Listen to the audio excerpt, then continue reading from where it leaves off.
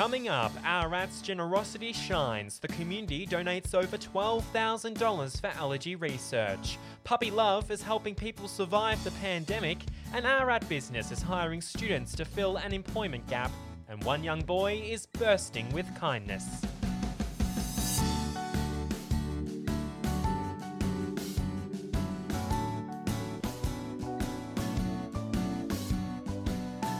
You're listening to Ararat's Latest with local journalist Jack Ward.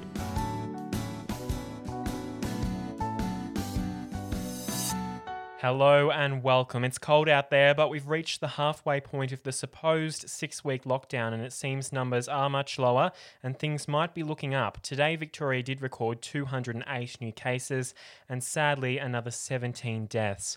Locally, our numbers have changed this week. We now have one active case in the Ararat Rural City and that case was detected at East Grampians Health Services screening program. The health service released a statement to clarify that the individual has not required care and is recovering at home. The Department of Health and Human Services responds to every case of coronavirus after notifying East Grampians Health Service, and there are strict procedures in place to protect the public wherever someone does test positive. The department nor the health service will release any further details about individual cases unless it is necessary to do so and in the interest of public health. All close contacts will or in fact have been contacted by the department. And an important reminder that if you are showing symptoms, test appointments at East Grampians Health Service can be made by phoning 5352 9532.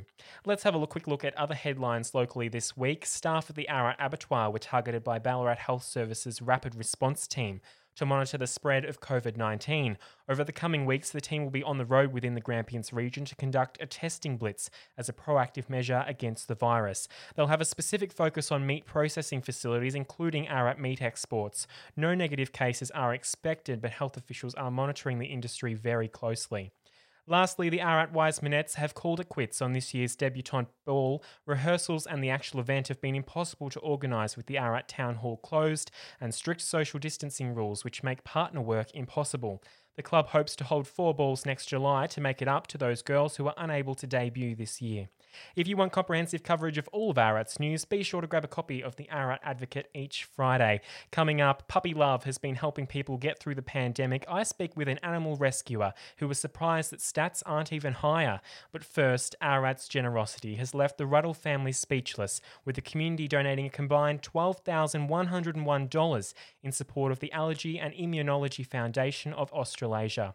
The fundraiser, organised by Jackie Ruddle's sister Angie Waihapi and family friend Claire Vanina in support of 3-year-old Sage and 11-month-old Cohen, has been labelled an overwhelming success. Both Sage and Cohen have a long list of food allergens which can cause frightening anaphylaxis. Before we hear how the fundraiser went, have a listen to a snippet of my interview with Angie, conducted before the event. Where has this journey started? Yeah, so it was inspired. So I've got 2 nephews that have serious allergies to food, and they are milk, egg, wheat, nuts, and possibly also sesame and chickpeas for Cohen, who's 10 months old. So that really covers a lot of our, most people's day-to-day food. So it makes life really challenging for my sister, and also it's quite really hard for them when feeling excluded a lot of times with what other people are eating and what they can't eat, especially the 3-year-old who understands it all. But other than the emotional and difficult side of it, it's just so dangerous. And after seeing for myself what an anaphylaxis and how scary and how quickly it was close to being deadly without the paramedics there to save him, and doing some more research into it to realise that this is really quite common. And it's the fastest growing disease in Australia and New Zealand at the moment. So I thought, what could we do?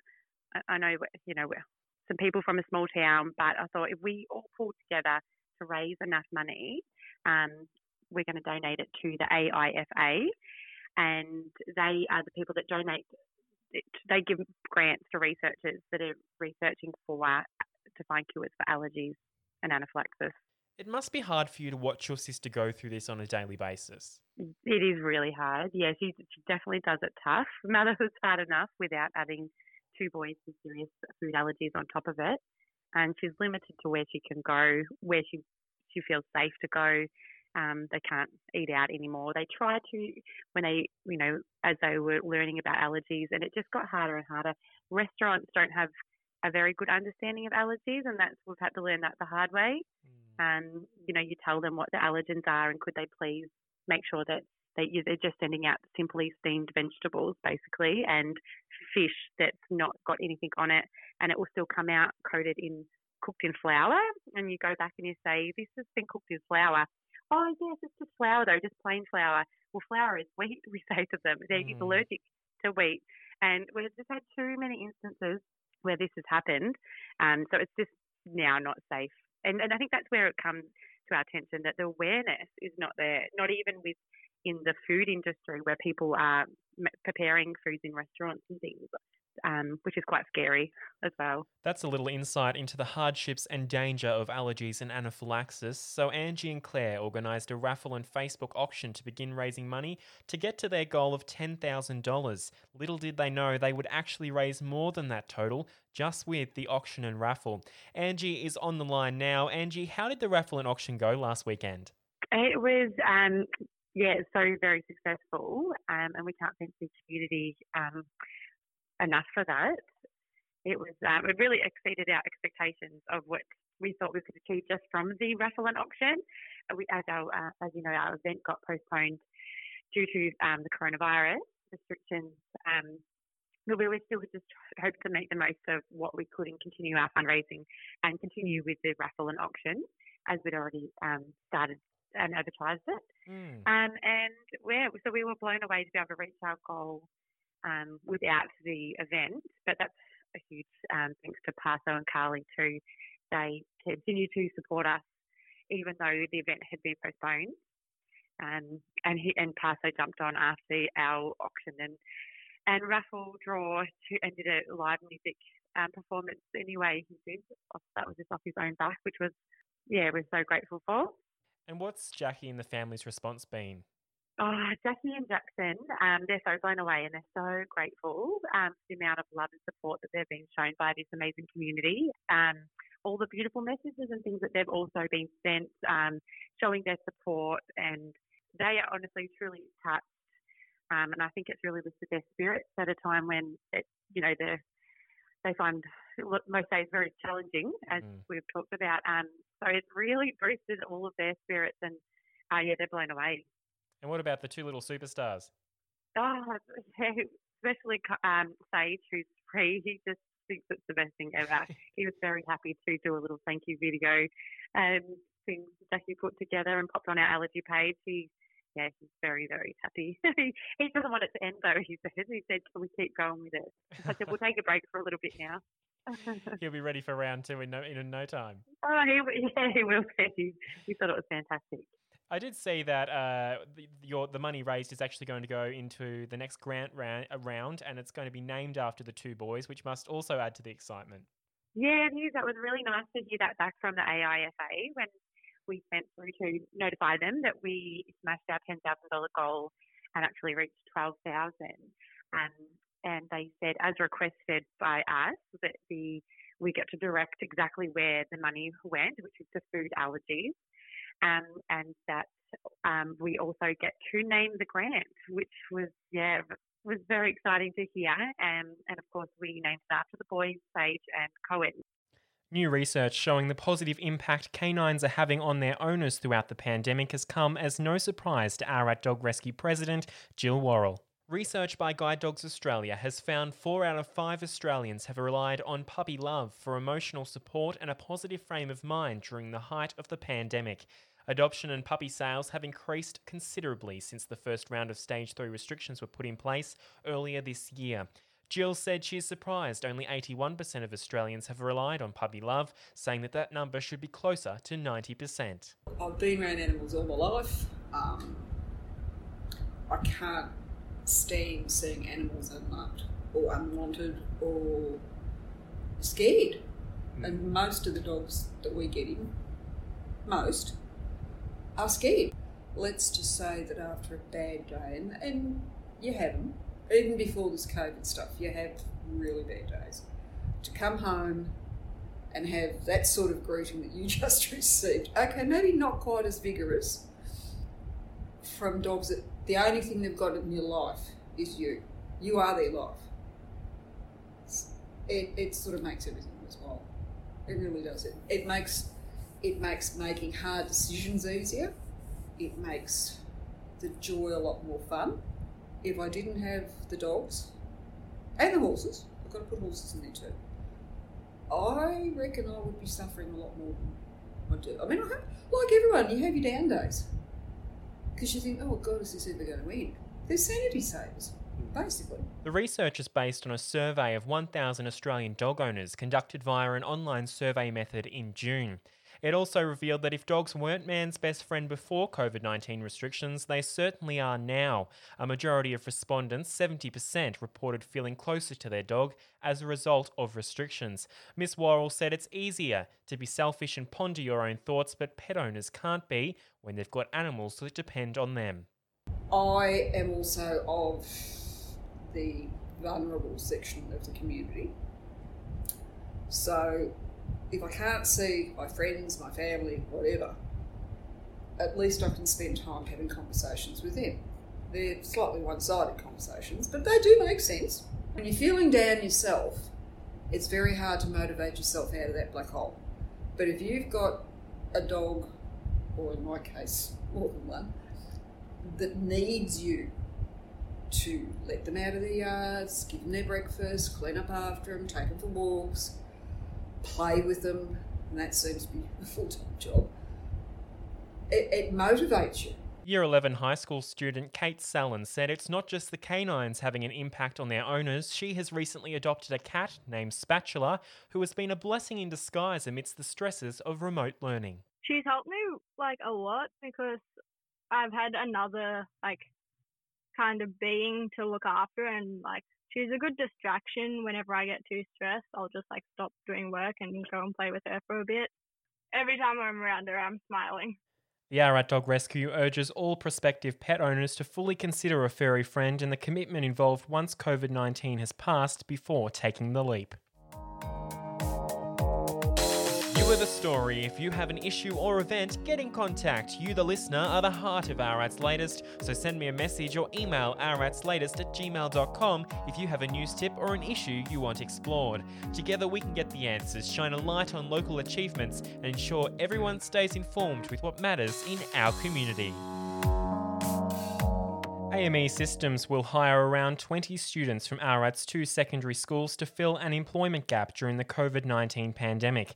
The manufacturer will continue relatively unaffected during regional Victoria's Stage 3 restrictions and Melbourne's Stage 4, but the organisation hasn't been able to employ an adequate number of staff. Acting Managing Director Dean Pinninger joins me. Dean, what's the situation at AME when it does come to hiring new staff? So our current employees from Melbourne, we've got COVID-related travel bans in place where there would normally be AME staff coming from Melbourne to Ararat and vice versa and visiting customers. They've reverted to, use of technology, Zoom meetings, etc., or whatever medium, Microsoft Teams, etc. As far as employing people, because we have been employing quite a number of staff, we just have restrictions on employing staff out of Melbourne at the moment. Particularly with the Stage 4 lockdowns. So we've got still a few staff to employ to get the numbers we want. So we are partnering up with Ararat Secondary College and Marion College for a reasonable number of group, approximately 20 students, to begin a work experience program, which would see them working some nights after work, which we believe would be, community win-win. The students will get some work experience with AME, and we in turn get a bit of labour, which we will train and utilise to fill the bit of a gap that we've got at the moment. So what sort of work will the students be doing? So basically be factory-based work, so the assembly of our product or the sub-assembly of our product out in the factory. So they'll have an induction similar to what we do with normal recruits, and they'll go through that induction program, and then they'll get one-on-one training with our trainers or small group training. So, maybe 3 students, 1 trainer, something like that. And they'll be involved in sort of the lighter side of the sub-assembly and assembly process. How many staff are you short from Melbourne? Is that the same amount of the amount of students you're going to be hiring? So it's not necessarily short staff from Melbourne. We would employ from basically anywhere. Obviously, there's border controls in place, but we're advertising locally as well, but we're just not getting the numbers that we need. So the number of students will be roughly the same, maybe slightly more students than what we need in full-time equivalents, but reason being, students will work a couple of hours a day maybe, whereas a full-time person would be working 8 hours a day. So it sort of balances out a few more students to make up the hours. It won't fully make it up, but it'll be a good win-win scenario. What sort of period are you looking at doing this for? Is this a long-term thing, or is this just going to be while these tougher restrictions are in place? What's the timeline looking like? Difficult to say. We're just planning it probably for the shorter term. If it works out all right, it might be something that we can partner up on going with the schools. But given the current economic climate and the COVID climate, we'll just review it, on a fortnightly basis or something like that, Jack, so that we can determine, is it right for the students and is it right for the business.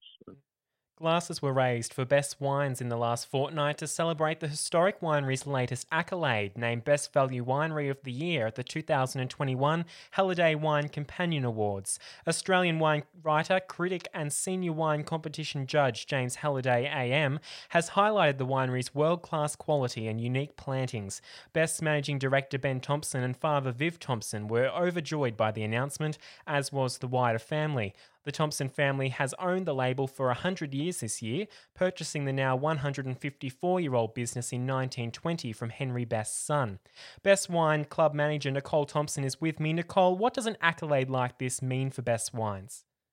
To the family and to the winery, they were chuffed.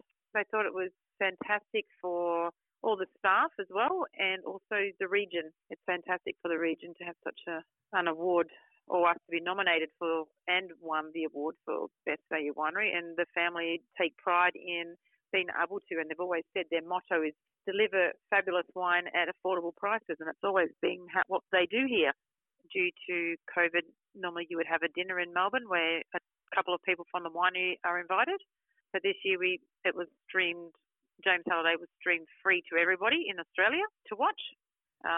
So it was fantastic that all of the family could sit and watch it on Wednesday night. It was great. So it was an honour, and it's something that, Ben and Viv certainly always believe that, all they want to do is make good wine and make it affordable for people to buy.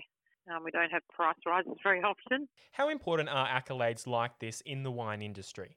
They're a very humble, modest family, so they pretty much keep a lot of it close to their chest. But they're a very close family, and to win all these fabulous accolades that we have comes down to a good teamwork. And I think what's important here at Best, especially for the family, is that we've got really good, loyal staff. A very good winemaker who's been with us nearly 10 years. And in that time, we have won, the Jimmy Watson. We've won Wine of the Year. We've now won Best Value Winery, which, comes from, obviously, the family side. But to have a good winemaker and great staff, I think that's what sort of really keeps it going. It's a hard gig out here at the minute. There's a lot of wineries in Australia. So to be chosen, it just shows that we work very, very hard, and we believe that what we do offer great wines at a very good price. One thing that I did see James quoting saying that if he wanted to grow medium-bodied red wines with a 30-year future, he'd head to the Grampians. We've seen a lot of new wineries pop up in the Grampians in recent times as well. Does Best Winery ever feel a sense of competition, or are you quite comfortable with the product you're producing? I think, and everybody in this region, in the wine region, we actually collaborate a lot together. We actually work as a team. So we're all part of the Grampians Winemakers Group. So without the other one, who's going to come to the region if we've only got two wineries? When you go to a wine region, you generally go to all of them. We've got a brand that's been around for a very long time, and people know we make great wines for great value and some very historical, unique wines that nobody else can make. We have that. But then all these other smaller wineries aren't a threat. They actually would probably benefit from having two big wineries in the region. We've got Lange Duran, we've got Seppels, and we've got us that's been around a long time. You've got Grampians Estate and Montara who've been around a long time as well. So all these little small ones are not a threat. They're actually an asset. So that is very important to us, is to get people to come to Great Western, not the Halls Gap and the Grampians, because, you know, we want people to come and stay in Great Western and, you know, put Great Western on the map. Just lastly, Nicole, I mean, it's a tough time for everyone at the moment with COVID-19. Are you hoping that this recent accolade and be able to use that as a bit of a marketing tool is going to assist you come out the other side of this pandemic? Oh, absolutely. Absolutely. Perfect timing. However, most people in the wine industry have had to revert to online sales. Our online sales were in the first, when we first shut down. We shut down a lot earlier because we could not afford to lose a vintage because we have, you know, we do everything here. So to have us shut down if someone got sick would be catastrophic. But we had to go back to online sales only, and they went very, very well. You know, we've got no one coming through the cellar door, but you have to do special, you know, have to offer people something different. And everybody is online at home. They're sitting at home. They're bored. It's amazing. Like Christmas is nothing compared to what parcels are going out at the moment. It's the way to go. So for us, we weren't hugely affected. Certainly it wasn't ideal, but with the cellar door closed, but we certainly got through that part. And obviously with this accolade, we've been flat out since Wednesday night. They just orders online started to pour through and still pouring through, and it's a busy time and it's a great time. Next, some inspirational stories to lift your spirits. Tragedy becomes a story of resilience for one speaker holding a webinar with Resilient Ararat next week, and a young boy's kindness will give you a smile from ear to ear.